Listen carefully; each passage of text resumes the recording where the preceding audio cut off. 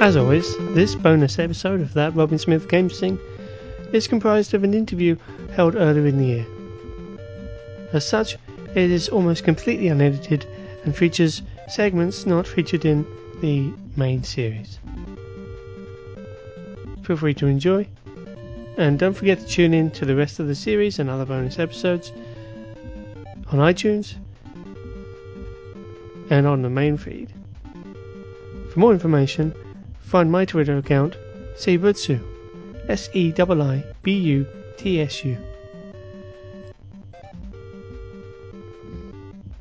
With that out of the way, let's continue with the interview.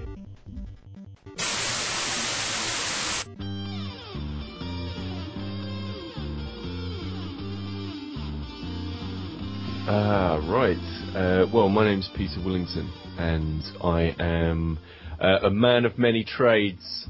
I am the handheld editor of PocketGamer.co.uk. I am the founder of InRetrospectPodcast.com, and I am a good-for-nothing freelancer when I have the time. What's your earliest memory with regards to video games? Oh my goodness. My earliest memory, my word.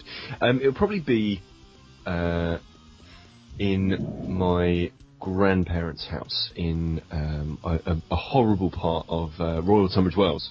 There is weirdly horrible parts of Royal Tunbridge Wells. And basically it was in their front room, and I was very, very small at this point. I must have been about 3 or 4 years old. And sat in the front room, and I was bored.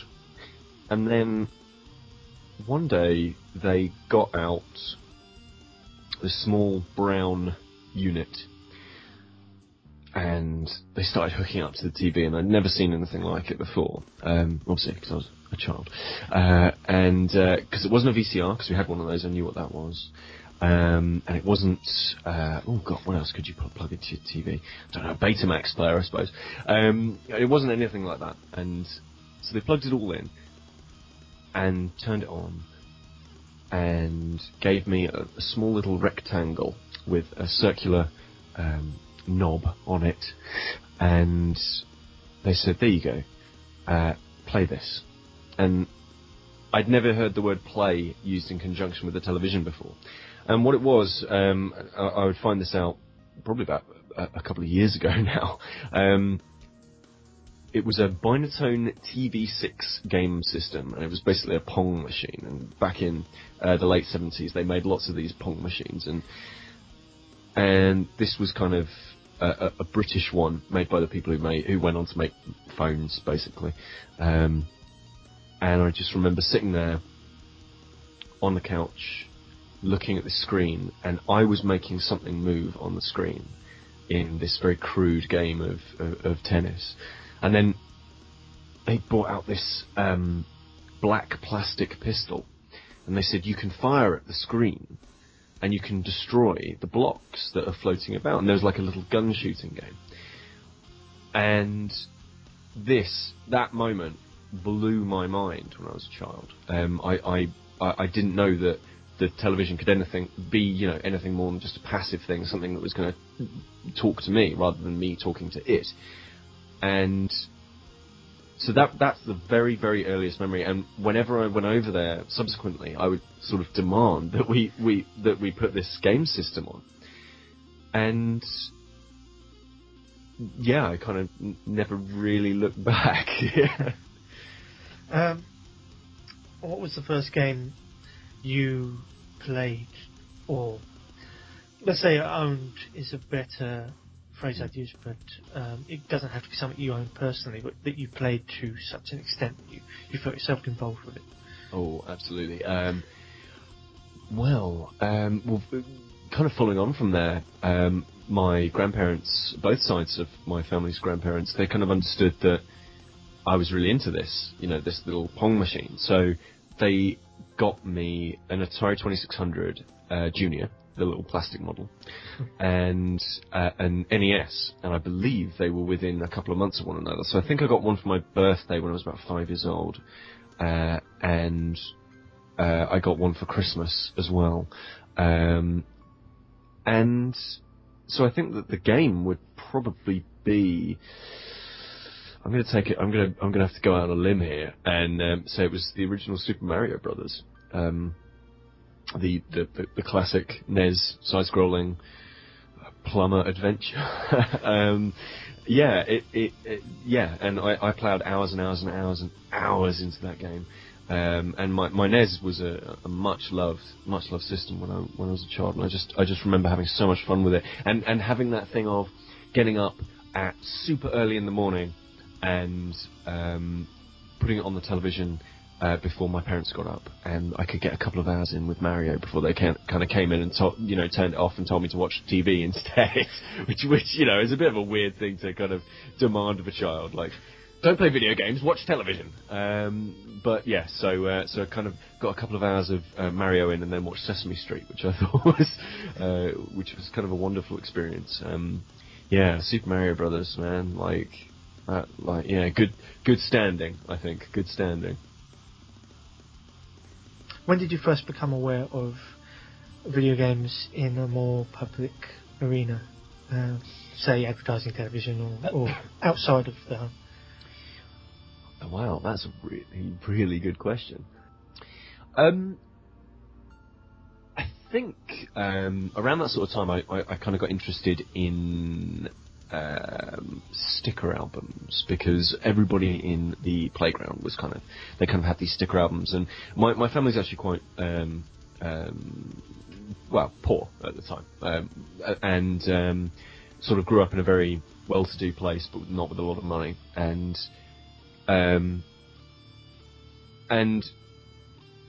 the children that went to kind of my infant school and my early part of my junior school and so forth, they used to collect football stickers, but I was never interested in football, and I never have been.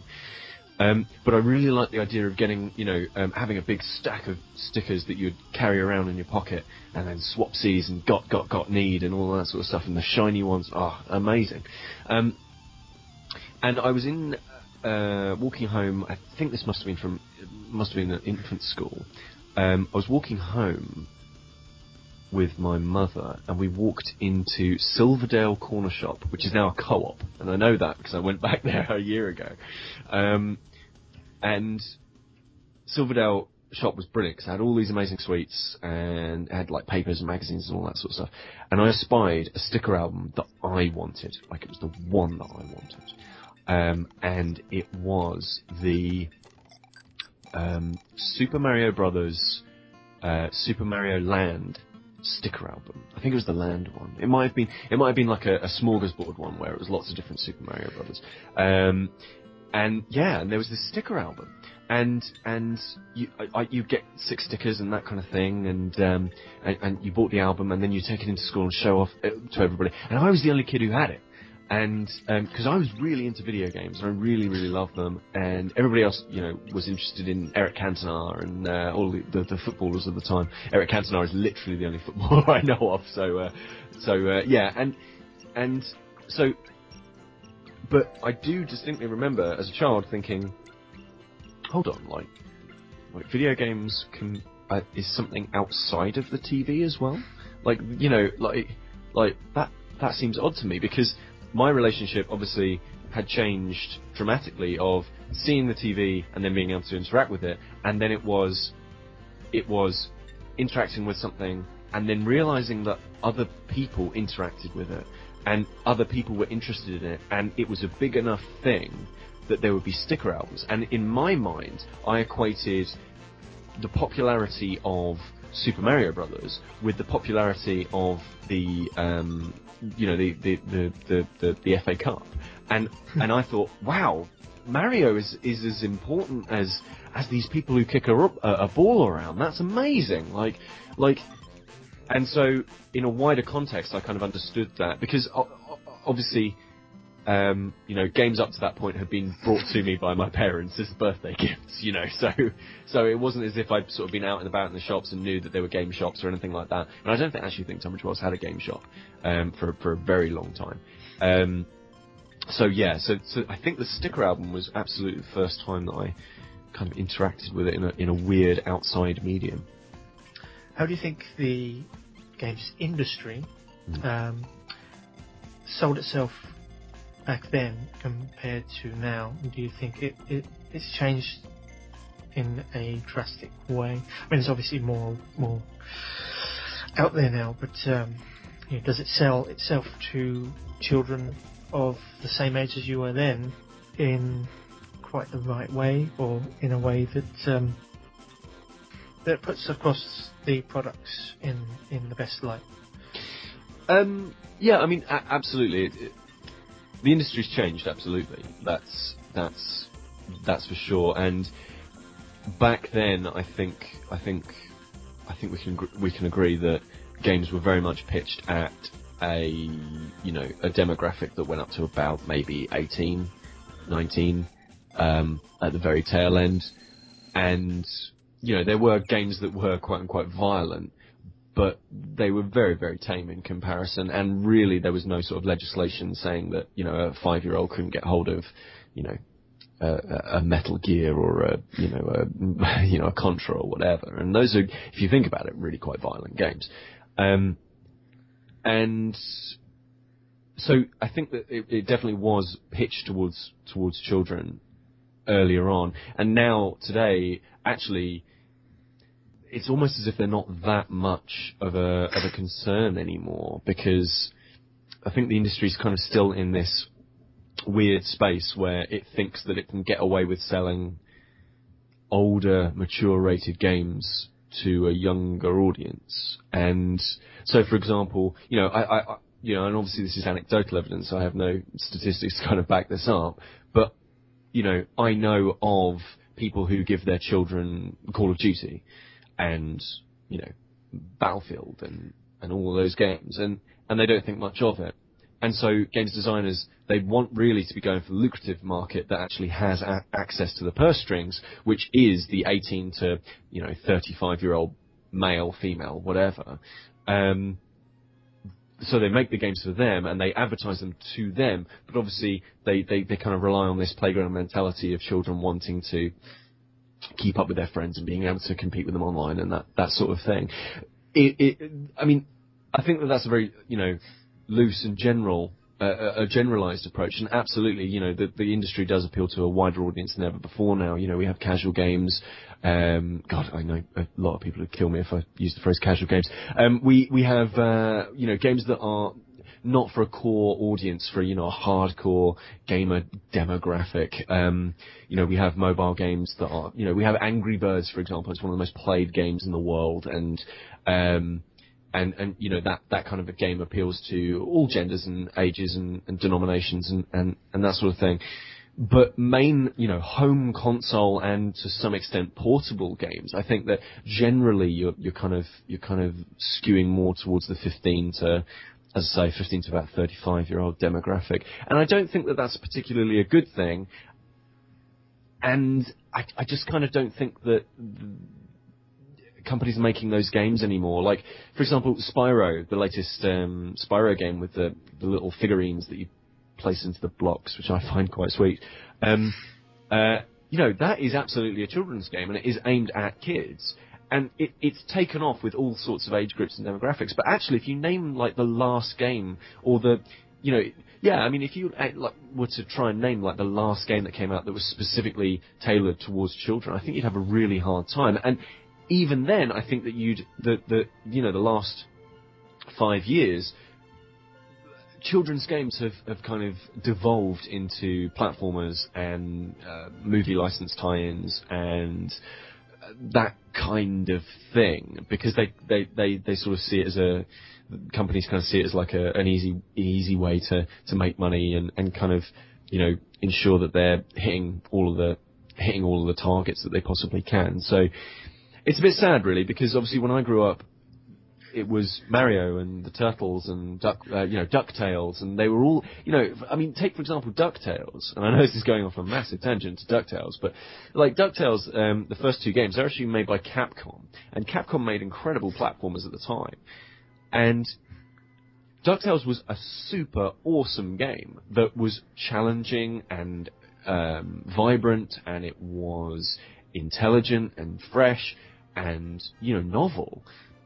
But ultimately it was based on this children's license. And it was weird because a good game could be based on a children's license, and people would play it, and loads of people I know have fantastic memories of the DuckTales games and the Turtles Arcade and that sort of thing.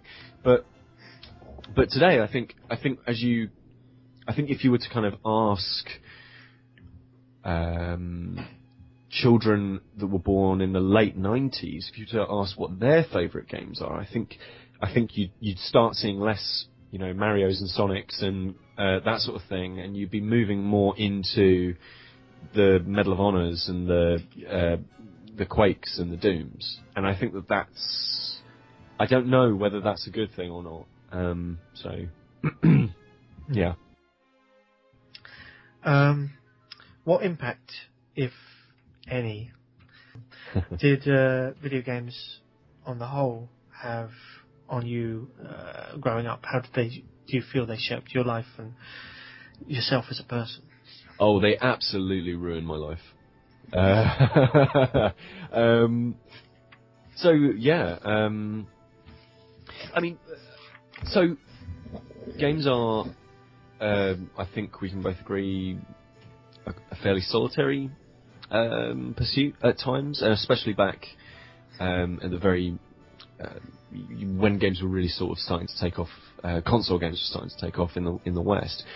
They were quite, two-player games were quite novel because you didn't have that much technology to chuck, two sprites around the screen at once, and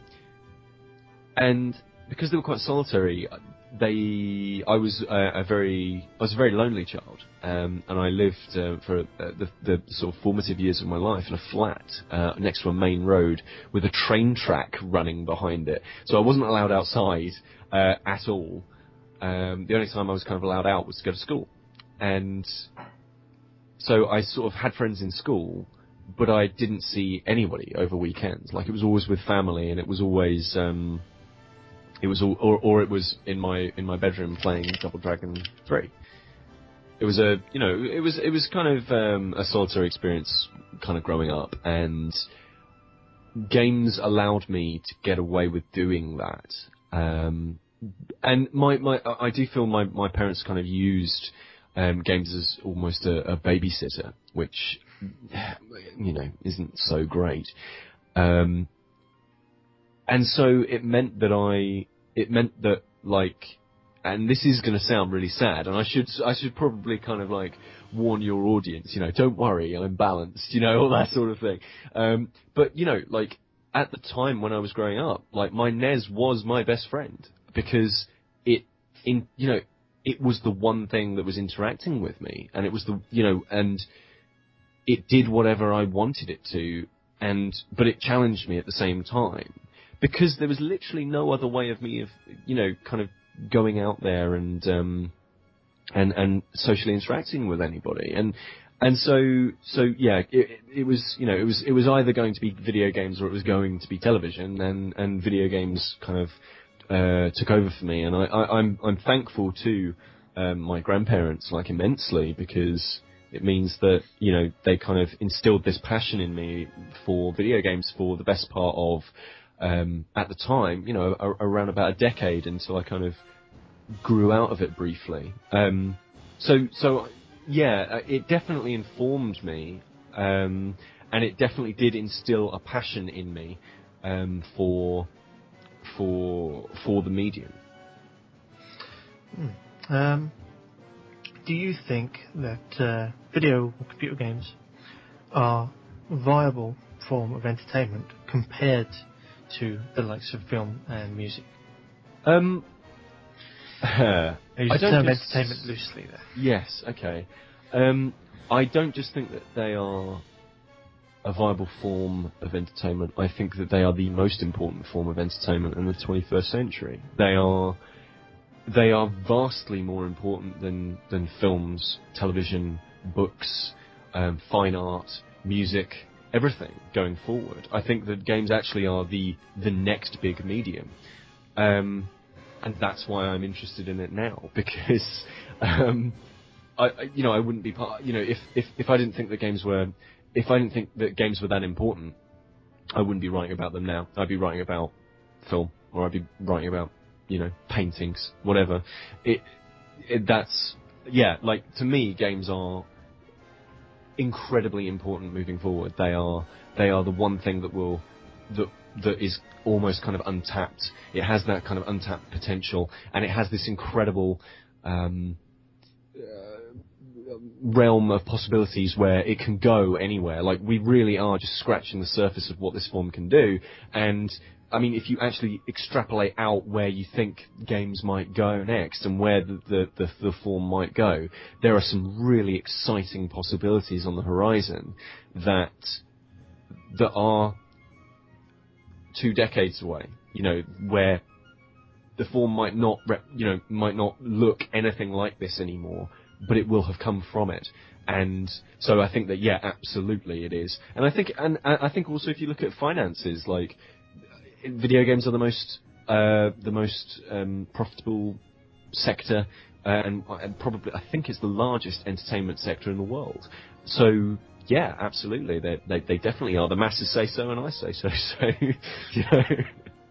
What have been your most memorable, best moments that you have experienced with others while involved in games? Oh, with others.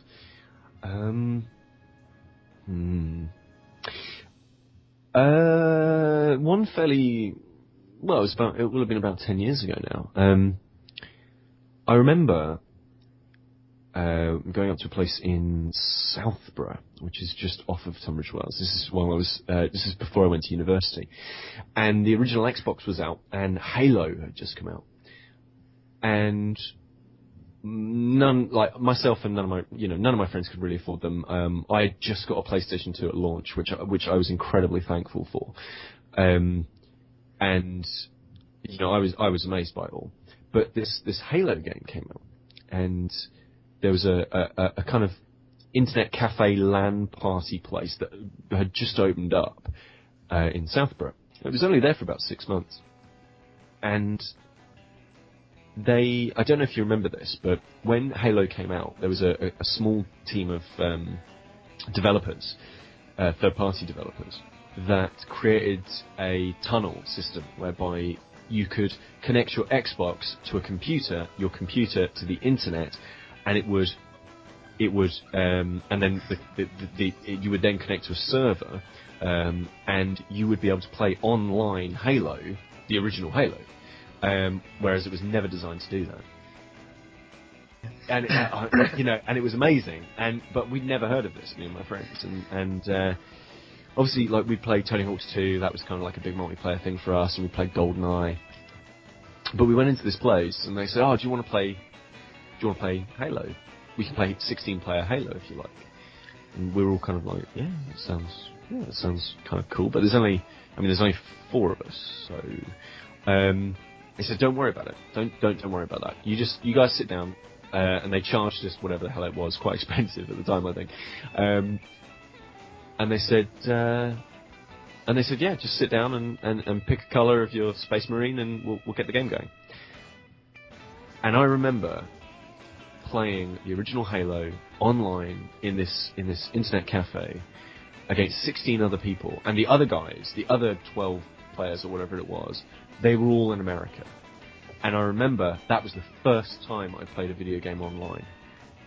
And that kind of moment, like, me and my friends were kind of shouting at each other and saying, "Oh, like, he's over there!" Like, and this was in Blood Gulch, the original Blood Gulch, which I still contend is the best map because of this experience. And we were sort of, like, shouting to one another in the same room, like, yeah, like, go and get into the Warthog, and I'll drive you over there, and, doing all this kind of shouting at each other and stuff. And we were kind of holding our own. Like, we weren't fantastic and stuff, but we were kind of holding our own, but also knowing that the other person on the other end, the people that we were playing against, they were human beings as well. Like, to me, like, that was magic. I could not get my head around that, because at home I had a 33.6k modem, and, like, had difficulty loading, like, Flash games. So how on earth this game was running, like, this beautiful, gorgeous new game online, I had no idea.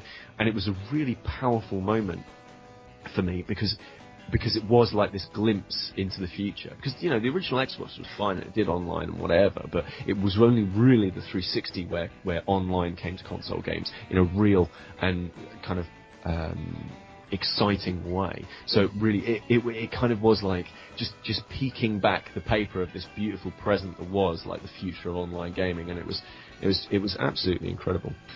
Bearing that in mind, this is a bit more abstract, but have games grown? Have games grown? Games are growing every year, I think. Like, our technology gets better, the user base gets wider, the discourse around video games becomes more interesting, less childish. As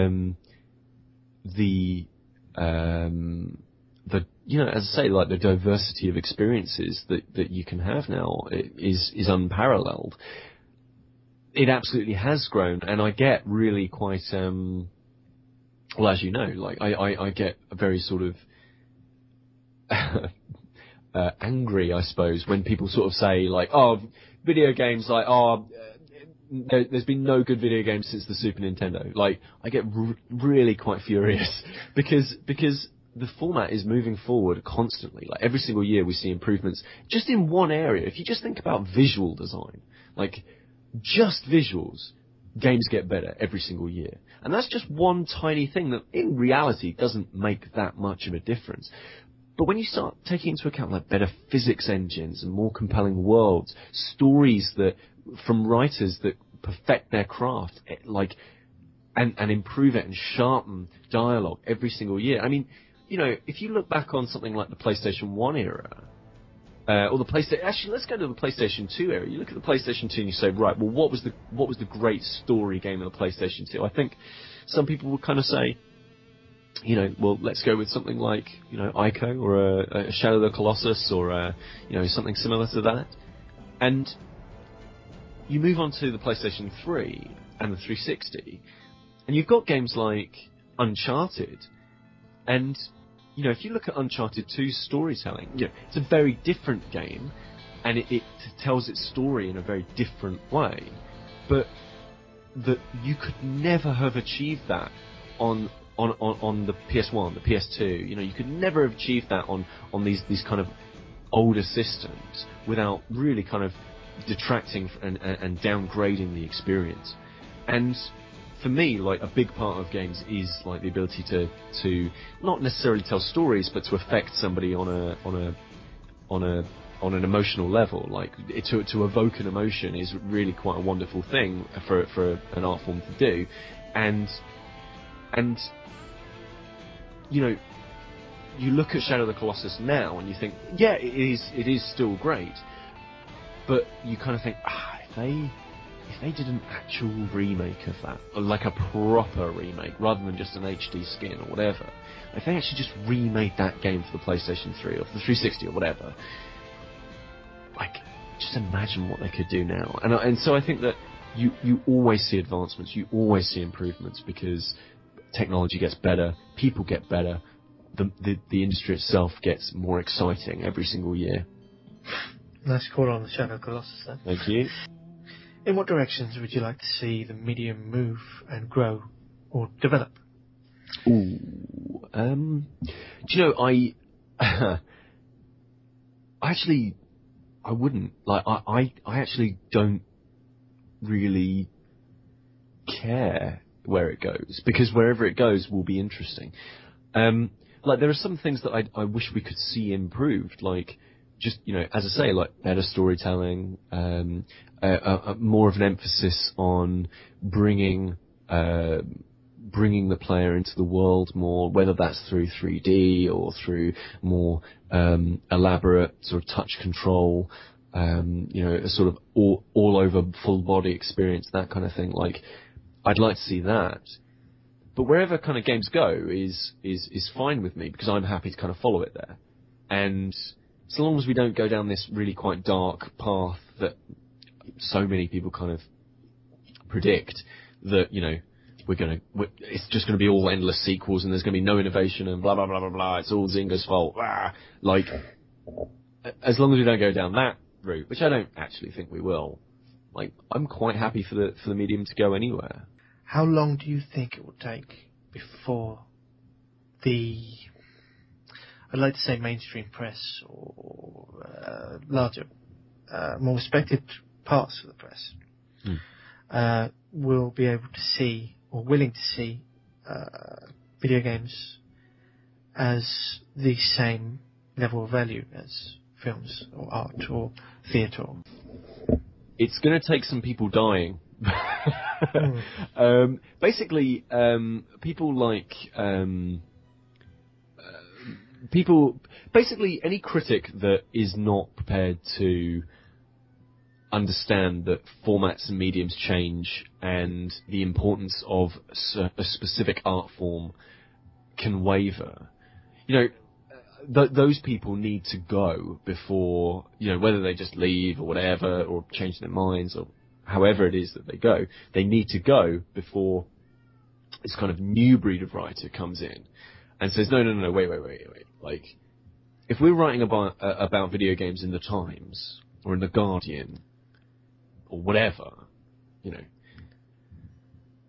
it doesn't need to be just a 200-word summation of a game for a review. Like, it doesn't need to be that anymore. And likewise, it doesn't need to be this kind of afterthought. It needs to be on the same level. And it's going to take people pushing for it. And I know that there are some people already within the mainstream press who are pushing for that kind of thing. I just don't think that they're pushing quite hard enough, or being quite forceful enough, or perhaps they're not good enough writers or charismatic enough people to make that argument as convincing as possible. Whatever the case, it's going to take an old guard sort of taking a step down and a new kind of generation of writers to move forward. At the same time, I kind of question whether or not they're important anymore to us. Like, I think that it's very indicative of mainstream press's kind of downfall. From going from print to online, for example, the fact that most papers just can't transition. Most magazines can't transition. I mean, God, you look at something like Future Publishing, and it's taken them years and years and years to just have a web presence. And it's a good web presence now, but they missed the curve by a decade. And so you kind of look at these mainstream things and you kind of think, well, actually, websites like people like my good friends at the Sixth Axis, the incredible work that's done on Eurogamer, even things that, and I know it gets a lot of stick, but like even places like Kotaku, they are moving the medium forward in a certain way, and they are making it more mainstream, and they are making it more acceptable. But yeah, I think it is just a case of like, basically, like if you kind of like look at the history books, for a period of about 300 or 400 years, classical music was the absolute like top end art form. Like, classical music was amazing. Like, people couldn't get enough of it. And then like for about, at the same time, you kind of get theatre, and that gets about like what we really know of as modern theatre gets about maybe 100 years, 200 years collectively in the limelight. As an important medium, it's been around for much longer, but as an important thing that could move somebody in their seat. It's only had a very small amount of time. But if you actually look at those forms now, who fucking cares about the theatre anymore? Like, and this is coming from somebody who is a classically trained actor. Like, I've studied the theatre for the best part of 8 or 9 years, and like I have a degree in theatre and acting specifically. But I don't care about the theatre anymore because it's dying. Like, it hasn't changed. It hasn't done anything new in the last 20 years, except for shock people. Like, at the end of the in-your-face theatre movement, in theatre, for example, and this is getting very, very niche, so I do apologise, but like, the in-your-face theatre movement was the last big theatre movement that had any effect whatsoever. And that died at the end of, like, the 90s when Sarah Kane hung herself. Like, you kind of think, well, so why does the theatre get so much space in the, in the broadsheets when it needs to be government supported to keep it going? Like, if you look at video games, like, we're doing alright. Like, we're always complaining about the government not getting involved and giving us, like, tax breaks. And the tax breaks are just to make more money. Like, we're complaining about that, and yet we give all this time and space to, like, theatre and fine art and all that sort of stuff.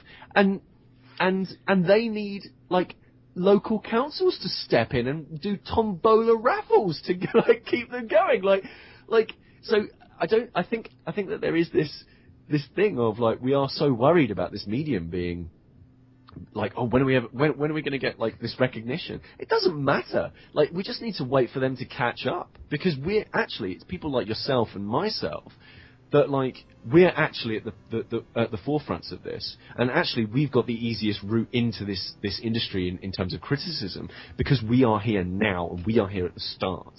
Like, the people in a decade's time, in 2 decades' time, who start their careers, they are going to be coming into an industry that is incredibly hard to crack. They are going to be stepping into an industry that is as hard to crack from a writing perspective as the film or the theatre industry, because they weren't here right now at the very beginning when everything was kind of kicking off. And I do feel kind of sorry for them. I did have another question, but it was quite impassioned, wasn't it? Yeah, that's perfect. That's brilliant. Excellent. I've found one of my best bits so far. Have you ever felt playing a game? We're going on a slight diversion subject here. Playing a game or involving yourself in video games could have an adverse effect on your emotional or physical well-being without your knowing? Yeah, I guess it probably has. When Gran Turismo 2 came out, no, it wasn't Gran Turismo 2. It was Gran Turismo 3. When Gran Turismo 3 came out, oh god, that game. I did 2 Gran Turismo endurance races in one day. And those endurance races take about 8 hours. So I was sat in front of my home television for 16 hours. In one day.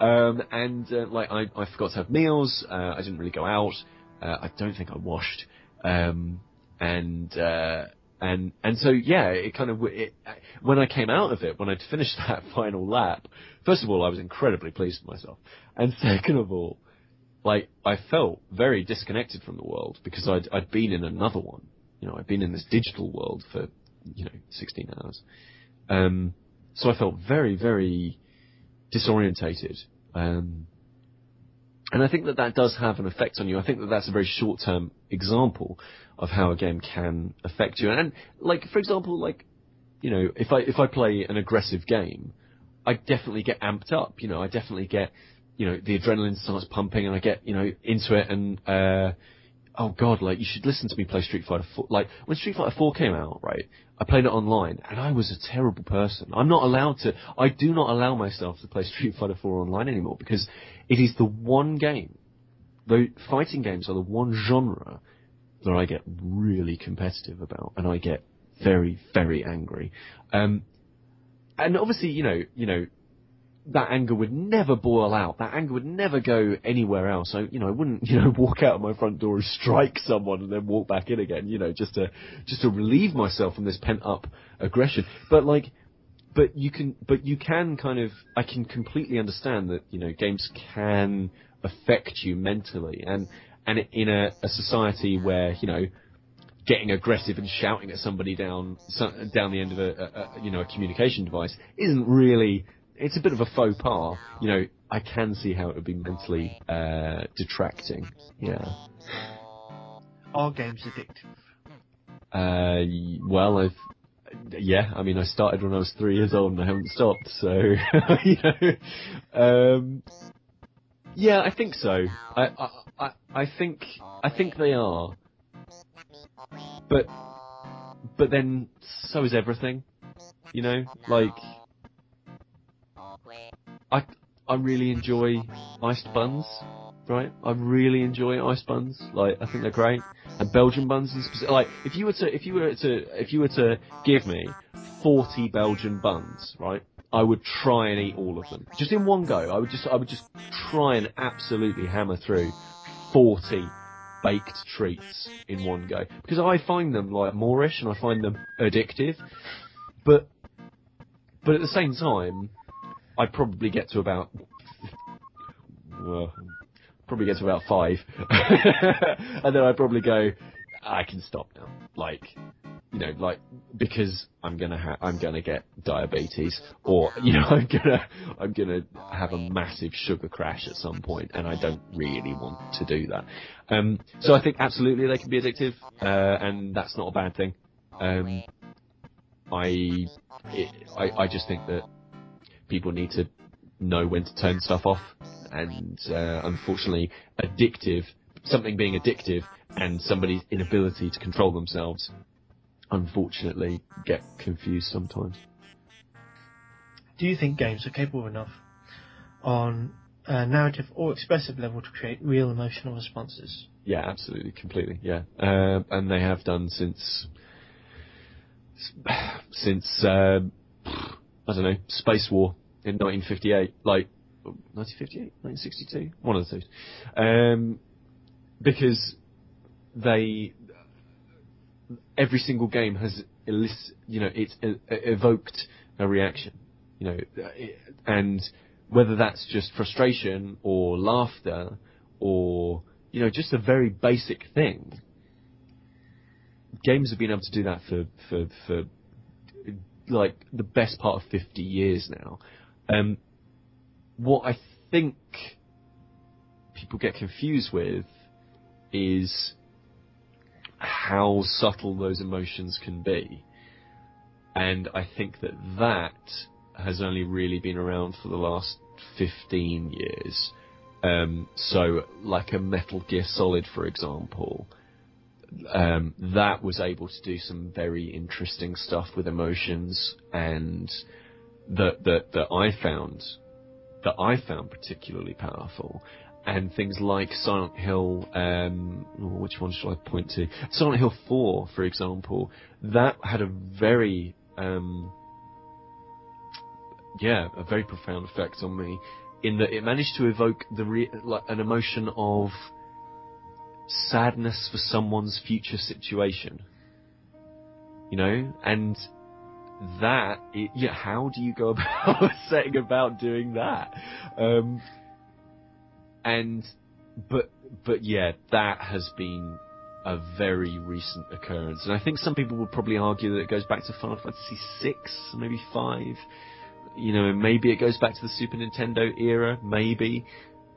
But I think really it's only been the 32-bit generation onwards that's kind of really done that. Do you think that the medium has explored the full wealth of emotional possibility, and do they explore emotions as a general topic or aim as much as they could? Yeah. More than just joy, fear, and your stock of game. Yeah, like a scary game is scary. Yeah. Yeah.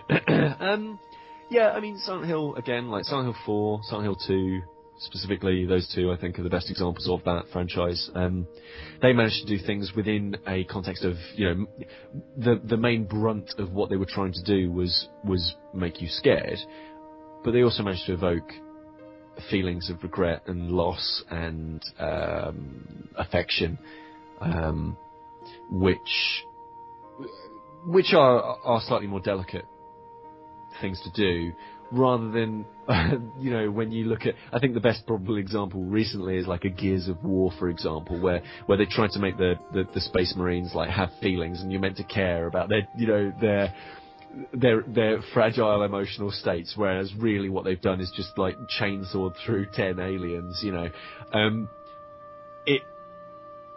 There are some genres that have done it very, very well, and there are some that have just completely failed. But I mean, you look at something like a Heavy Rain, for example, and I think that I think that actually that is a game that doesn't get as much praise as it rightfully should. That's a fairly complex emotional game, and it does contain quite a lot of feelings that the player doesn't usually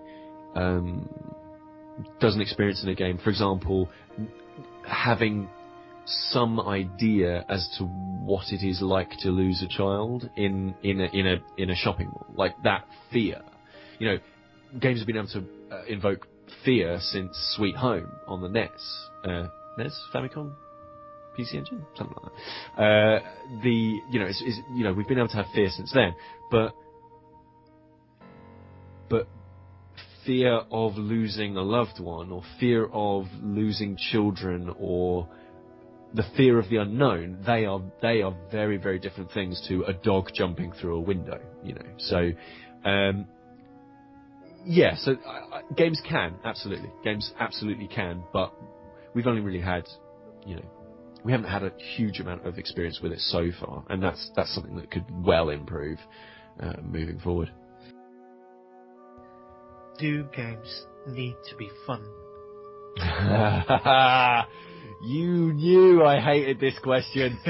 No, I absolutely detest when people use the word fun instead of what they actually mean, which is entertaining.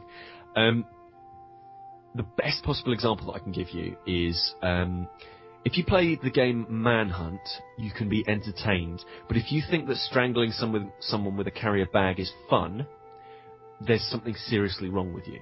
But you can absolutely be entertained by it. Fun is enjoyment and smiling and happy emotions, positive emotions.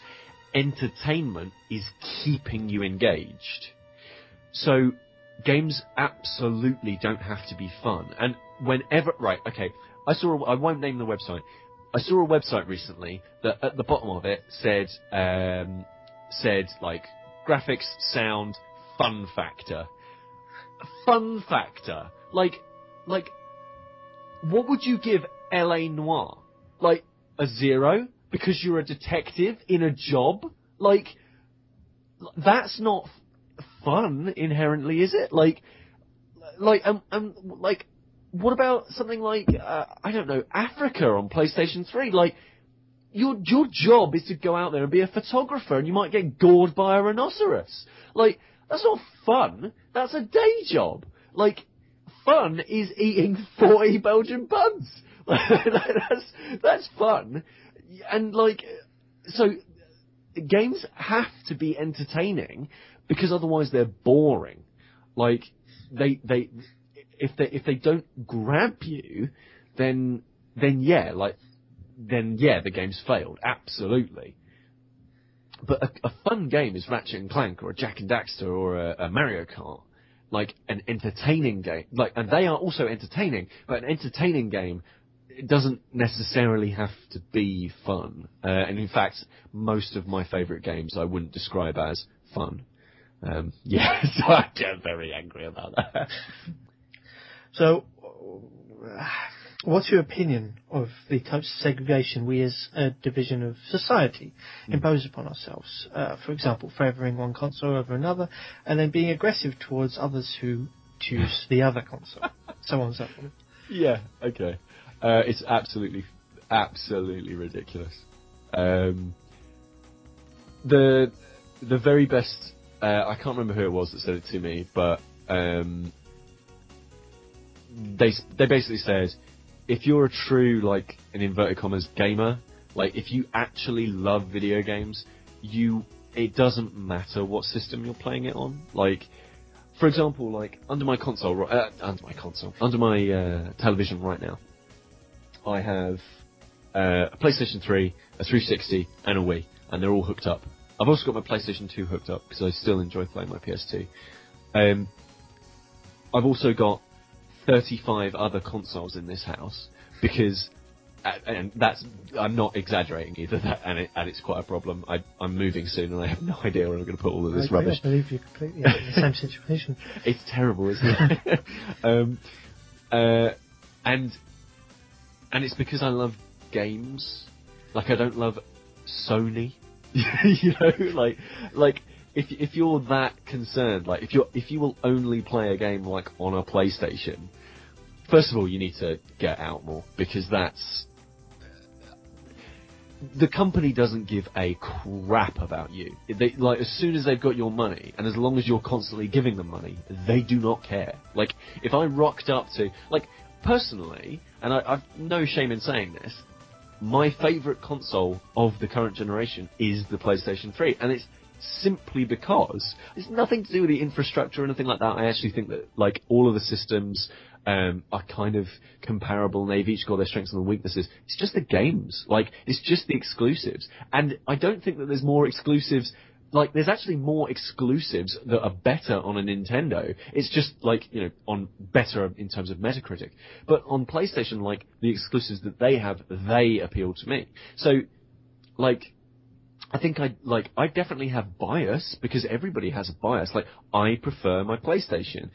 But at the same time, you know, when Mass Effect 3 comes out, like, if Mass Effect 3 had been a 360 exclusive, I'd be buying Mass Effect. Like, I wouldn't be like, well, it's on to Xbox. You know, like, you know, oh, M-Dollar has put out Mass Effect 3, rubbish. Like, no, I'll absolutely go and play it. I've got, you know, a computer, and I wish my computer was better, because I'd love to play some more PC games, because I've criminally kind of shunned, like, adventure and strategy games, because I just have never had a decent computer. And one day I hope to rectify that, and I've probably got a very long backlog to go back to for the PC. And I just think that people who get really riled up about this kind of stuff, they're not actually in it for the games. They're in it for a kind of one-upmanship and a very sad kind of dick waving that I kind of thought we might have, you know, outgrown when we clambered out from the trees. But unfortunately, some people just still want to go, mine is best because I paid £300 for this, and so therefore it has to be the best because I made this decision. It's ridiculous. Like, the 360 has better online. To me, the PlayStation has a better controller. The Wii actually has, like, the more engaging, more childlike, more, you know, joyous games. And, you know, but again, like, I go back to my Game Boy Advance. Like, I've got a Neo Geo Pocket Color sitting on my shelf, and I whip that out and play SNK Capcom Card Fighters because I think it's amazing. And that's not out on any other system.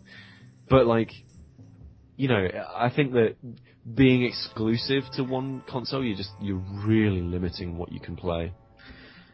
Do games corrupt people? And can they make children violent?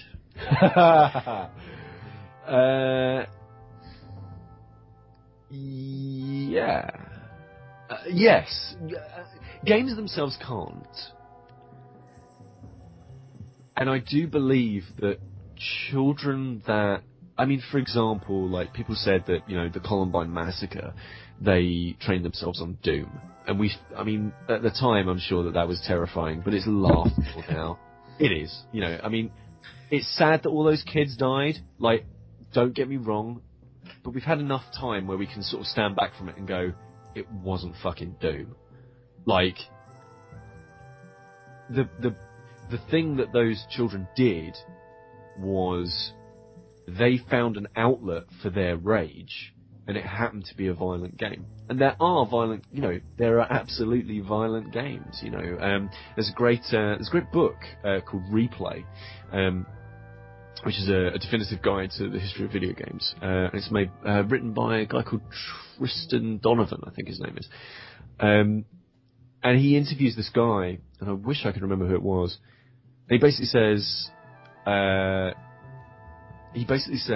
that, you know, violent video games have been around for forever because it's just easier to do it. You know, to remove something from play, you know, to fire at something or to just remove something can inherently be a violent act because you are going from something to nothing. And what is something to nothing? Well, it's killing, you know, and you know, that's kind of like the most base form. So, yeah, absolutely, games are violent. And I would say that children who are who have violent tendencies, they tend to move towards those violent video games because it is an outlet for them. And, not to get too political or anything, but, if maybe their parents had kind of maybe asked them what was wrong and sort of said, hey, so playing this Doom game quite a lot, and I see that it's got a lot of demons and shooting a lot of people all of the time, and you seem like a complete social recluse, and you don't have any friends at school, and you've got a lot of guns, something the matter. Maybe, instead of just blaming violent video games, maybe all those kids that wouldn't have got shot in Columbine. I think that there is this fine line where games get the blame because they're the new rock and roll, they're the new comic books, because it's easier to blame violent games because it's just an immediate thing. You associate that thing, you associate children playing them with the games teaching them to be violent, and it's just an easy way out for parents that should have known fucking better than to leave their children by themselves all the time with guns. But at the same time, they do, I'll come out and say it, my adrenaline levels go up when I play, when I played Medal of Honor 2010, for example. I got really into it, absolutely. And, was I jumping around the room when I managed to off somebody? Yeah, probably, but at the same time, let's come back to that Belgian bun analogy. You have to know when to say no, and that the only way that you can learn that is by socialization, and a video game ain't gonna teach you not to kill things, to kill things in real life, because it doesn't need to, because nothing else does. Books don't, CDs don't. So why should video games have to? It's ridiculous. Do the specialist press do enough to represent the industry or the art form and inform the general public? Yeah, I think we do a damn good job. I think we miss some games. I think we miss some stuff that could be fantastic. For example, I don't know, when Killer 7, for example, came out, that didn't really get much weight thrown behind it by anybody because it was kind of a weird Japanese game by this new company. Was it new at the time? Yeah, Clover was new at the time. So yeah, we do kind of miss stuff. But generally there are still voices for those people. I think, for example, the likes of a Jim Sterling does an excellent job of kind of highlighting weird and wonderful games that only he's heard of, because he goes out and does the research and looks into these games and then talks about them because he's got a platform to do it on. Destructoid, it seems like a very fluid, very personality-driven website, and he's got the space where he can say, look, I think this game looks great. Of course, there are some websites that just won't let you do that. Some, for example, like an IGN, it's a business. It's more of a business than Destructoid, which is absolutely a business. But IGN is huge. It's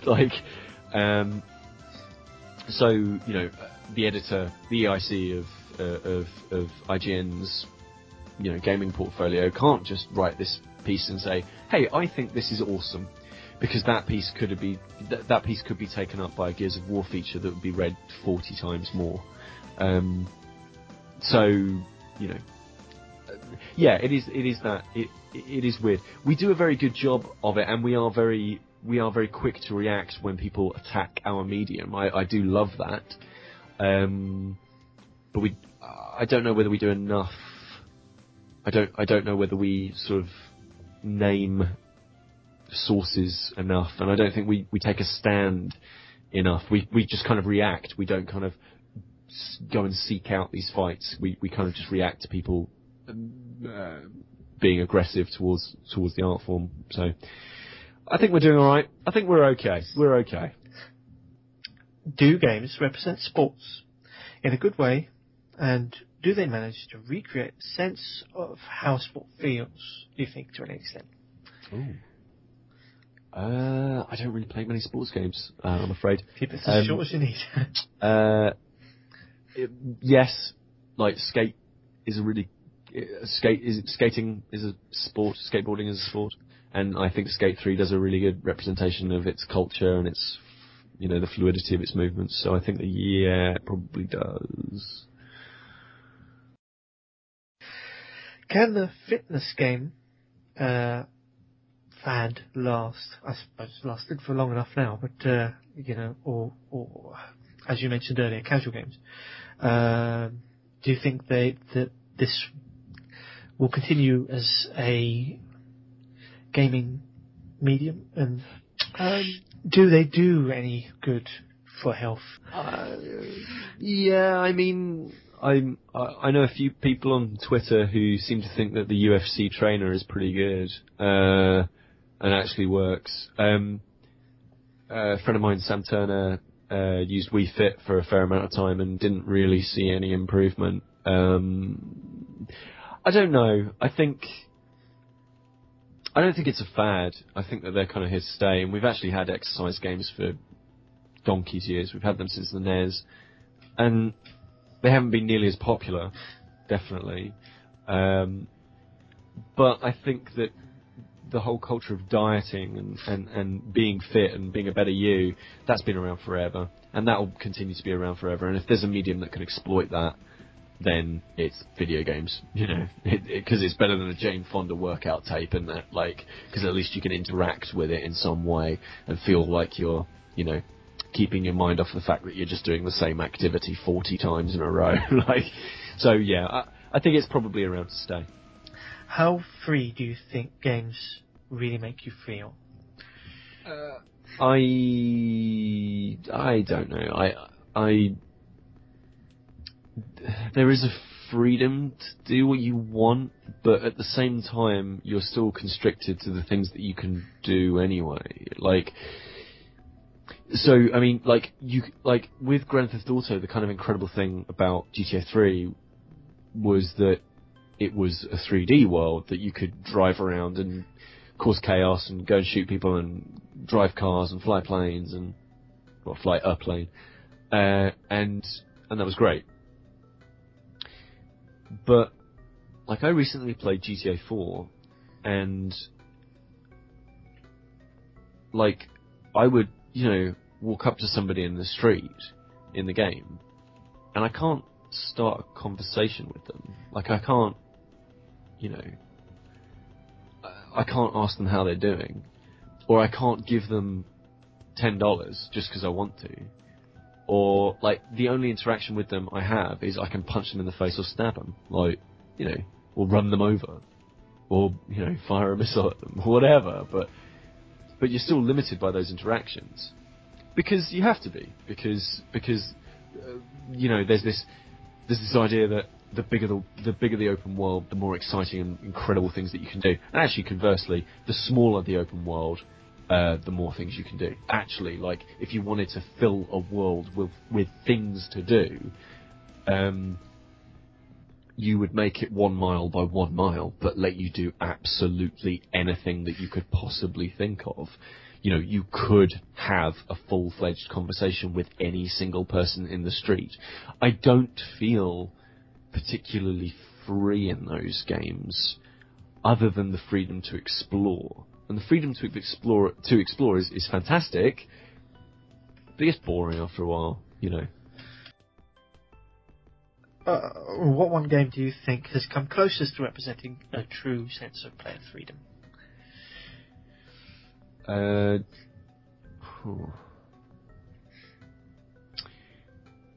Do you... Oh god, what the hell is it called? Yes. So Facade was a game that you were invited to a dinner party, basically. And you had full control of your character. You could move him forward, up, down, look around, whatever. But the only areas of the game were the lobby, and the kitchen area and like the dining room, lounge, that kind of thing. And you couldn't really interact with much, like you couldn't really pick up anything or anything like that. But Facade was unique in so much as you could type in anything, and the people around you would react to what you said. So basically, the story goes that there's a man and a woman, and they've invited you, they're, boyfriend, girlfriend, whatever. And they've invited you for dinner. And if you just let the course of events kind of tick out, then they have a fight. You can change the way that sequence of events by saying different things, and you are free to say whatever you want. So it recognises pretty much anything that you're prepared to say to it. Like, I played the game like 9 different times, and it only takes about 10-15 minutes to play it. And it's free, actually. You should probably get hold of it. It's really, really good. And so, for example, the first time I played the game, because I'm a child, I started hitting on the girlfriend. So I sort of said, "Hey, how's it going?" "Yeah, not too bad." Completely ignored the guy. Completely ignored him. And he got in a huff, walked into the other room to start making dinner, got drunk, I think, and then came back in and then said that he thought that I was hitting on her and he was furious and how could she do this, and he storms out of the thing and it's game over. Well, it's the end of your play session. And I felt an incredible amount of freedom in that game, because the first time I booted it up, I knew that this was the case, that this is what the game could offer me, and I went to type something, and I thought to myself, what do I want to type? Like, what do I want to say? And that is a very powerful, because in no other game do you dictate what you want to do in any aspect. Like, if you want to shoot a gun, that's fine, but you can't determine how you shoot that gun. Like, you can't, you can say, right, I'm going to aim it, or I'm going to free shoot it. You can't say, I'm going to hold it gangster style, or I'm going to shoot it between my legs. Like, you can't make those decisions. But in Facade, you have the complete dictionary of words at your disposal to have this conversation. And that is really powerful. That's the most free I've ever been in the game, I think. Yeah, really good. Is more freedom what gamers really need, or is a more directed experience more rewarding? It depends on the game. If you made Uncharted an open world game, it just wouldn't work, for example. Like, because it's all about directed experiences. And it's, if you made it an open world game, like a truly open world game, you might miss the train, Like, you might miss the train section because you're just late. So then nothing happens. And, like, if you actually make it an open world game, like, yeah. No, but at the same time, there are incredible experiences that you can have when the game is free and the game is open, and it treats you as just another citizen of its world. Like, yeah, that is very, very fascinating, and it can work for some games, but direction works a lot better for a lot of other places. It's why there's a lot of improv comedy. There's not a lot of improv drama.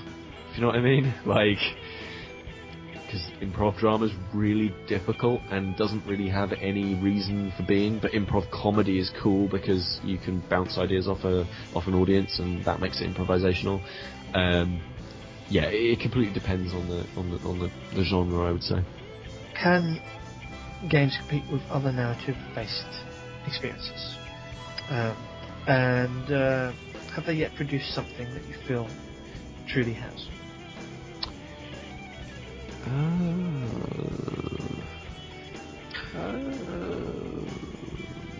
Yeah, I mean, yeah, there's definitely been games that have kind of kept me ticking along on narrative alone. So I would say that yes, they probably have. They're not as often as films, and they're not as often as theatre, because that's all film and theatre has. It only has a story. But yeah, I would say so. The plot of Metal Gear Solid 2, for example, it just kept me going. Like, I just plowed through that game because it was fascinating and weird.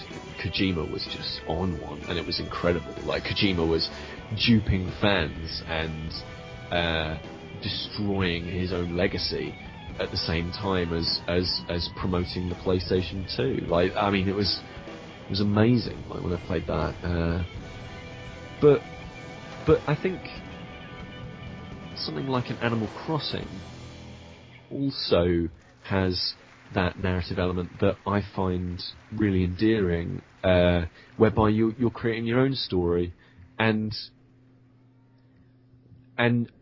me creating my own story, I can't do that in another form, you know, like, without being the actual creator. You know, I can't, without being the person who actually writes the book or, you know, plays the instrument or whatever. Like, I can't create my own story, my own narrative, my own art within, you know, any other form by just reading it, by just absorbing it. But with games you can, and Animal Crossing you absolutely can, because you start to become attached to these strange little animal creatures that are in your village. And you start to make stories as to how those people got there, and you start to imagine, like, oh, well, where did they come from? And why is Camo Frog being mean to me? You know, like, I wonder what it is that's made him an absolute jerk. And that's unique to games. And so yeah, so Animal Crossing, Metal Gear, the Metal Gear series, they're an unlikely combination. Do you find cutscenes, or as an alternative, an active narrative is more effective? Being cut away from the game for any point has a better means of imparting the story to you, or do you feel that on the occasions where you've been left freely able to explore and move while the story's been happening around you has been more effective? I don't think that there's any. I don't think that it's a cut and dry, this is better or this is worse answer. It's just how games use them. A lot of people say that the storytelling in Half-Life 2 is superb, and I would agree with them to an extent. But I can ruin the tender, beautiful moments of Half-Life 2 Episode 2's closing by just jumping up and down on the spot while something happens. You know, like, I can ruin it, and that story is, you know, that's gone. I've jeopardised my own chance to do it, but I can do it, like, because I've been given that freedom of choice. And if I'd have been playing a role, you know, if I'd been, you know, moving about really slowly, like moving the camera around really slowly, or frantically trying to get to the character that's in peril at the end, you know, then yeah, maybe that experience would have been much better. And with cutscenes, they have that thing of, you're just watching a movie, you know. Like, even if you had that QuickTime stuff, which I'm not averse to, but you're still just watching a movie. And at that point, you may as well be watching a movie. It's still just as effective, because movies are quite effective at telling stories. But again, there is that part of your brain which goes, well, this isn't really what I came for, but I'll accept it. I think it absolutely depends on the situation, and I think a combination of both could be very affecting. I really like it in, oh goodness, I think it was, oh yeah, for example, like in Gears of War, you know, there are moments where you've cleared an area of bad guys, and you can still move, but you can't run and you can't shoot, but you can walk, right? So there are moments like that where the game goes, right, we are going to restrict you, you can still move, we're going to show you this incredible stuff, but you can only walk.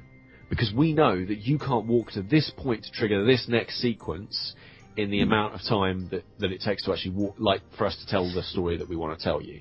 And I find that a combination of, like, those two things, actually that's kind of cool, because you still feel like you're interacting, whereas really what you're doing is just kind of killing time.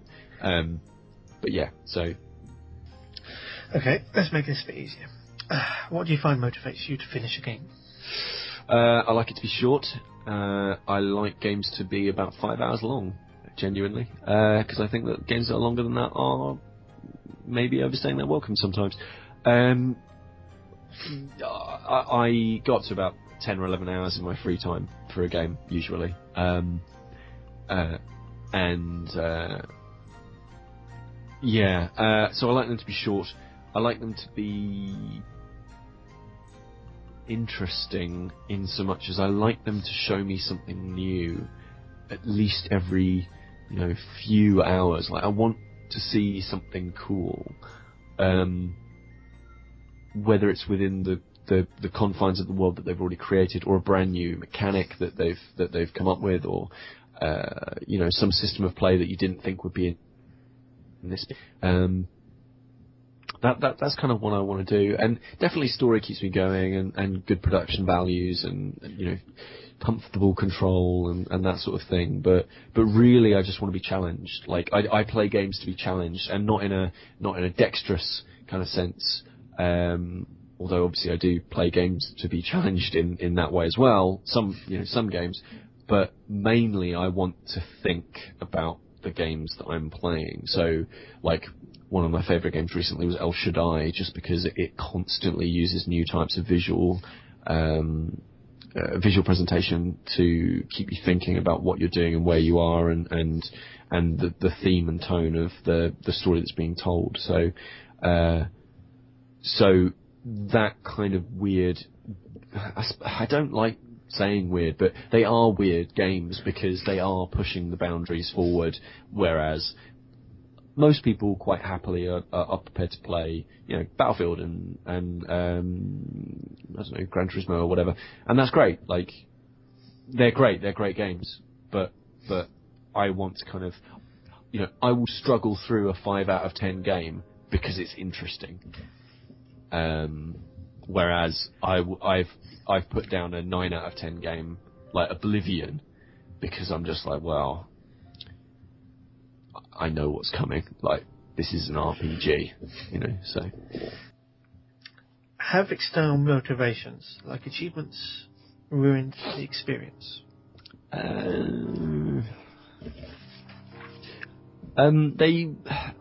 They have ruined experiences, but they don't ruin the experience. The one so I played Mirror's Edge twice. The first time I played it, I wanted to get the achievement for not killing anyone, because I thought that because it was an achievement, it was something that should be, that you should strive for. And it turns out that actually makes the game really hard. Whereas my second run through the game, where I was just like, yep, capping that guy. Like, if I could take him out normally, then that's great. But if I had to shoot him, then fine. Like, to me, actually, that was a much, much better game, like, the second time I played it. So they can have that adverse effect. But at the same time, like, I'm not really one of those people who wants to go out there and get all the trophies, and because again, gamer score is just one of those things to kind of wave around in people's faces and sort of say, hey, look how much better at games I am than you. I don't care. Like, I really don't care for it. So. Do you feel competitive when playing with others? Rarely. Street Fighter. But otherwise, no, not really. I actually get more competitive in talking about games. I discussing games I get very, very passionate about, but actually playing them, nah, like, it's not worth it. Like, and I prefer cooperative games anyway, because I like working with people. I like building something. I don't really like destroying. Personal favourite moment in video games?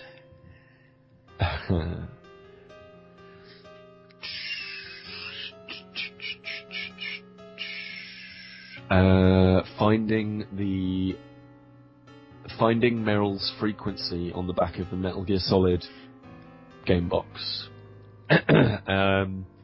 I spent 2 hours running around the first 3 areas of Metal Gear Solid trying to find the codec frequency for Meryl, because she said before departing, "You can find it on the back of the box." And I thought that she was referring to a box in the game.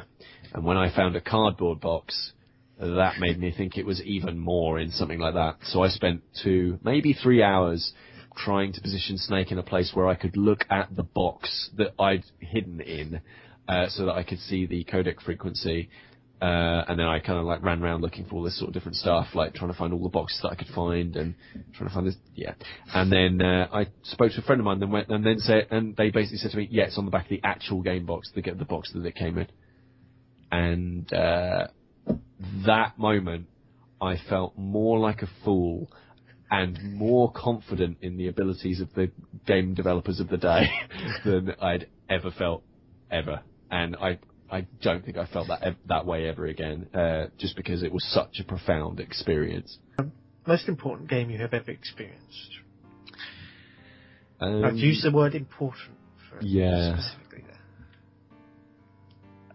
there. It always comes down to 2 games for me, and well, it comes down to a few, obviously. But I think for me, what's important right now is my career, and I wouldn't be writing about games if I hadn't played Metal Gear Solid.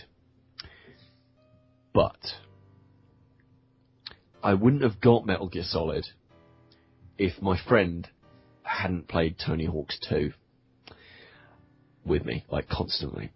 My friend had THPS 2, and I would go around there and play it non-stop. And I had a Nintendo 64 at this point because I'd saved up and got one second hand. I'd saved up all of my pocket money, like, for the best part of about 5 months to get the 64. And I hated it. And so I traded it in and got PS1. And I had, like, no games. But I got that PS1 because I wanted to play Tony Hawk's 2. Because I loved everything about it. I loved the way that it felt. I loved skateboarding at the time. The music defined the music that I am interested in now. Like when I was young, I was into punk rock, and I still am. Like Dead Kennedys, Bad Religion, NoFX, Pennywise, like all of these like fundamental, like Social Distortion, and then like hip hop, like Public Enemy, and like the hard rock of like Rage Against the Machine. Like that soundtrack is incredible, and it does not get enough respect for what it did for an entire generation of youth. So it involved like all of my music, and it made me go out and buy a PS1, and then I managed to play Metal Gear Solid, which made me think that, hold on, games can do something interesting and new, and they don't just have to be about score. They can be about changing your perception of the world. But that philosophy that philosophy only came about because I wanted to do a Christ Air in my own house. And getting a PlayStation to play Tony Hawk's Pro Skater 2 is the only reason that came about. So I'd say, Activision are in some ways responsible for me getting into this industry. Who do you feel is the most important person, or if you like, team, working in the industry today?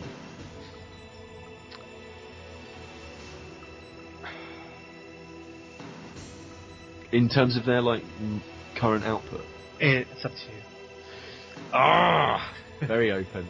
In terms of obviously the most important person in video games, and I would argue with anyone to dispute this, is Miyamoto.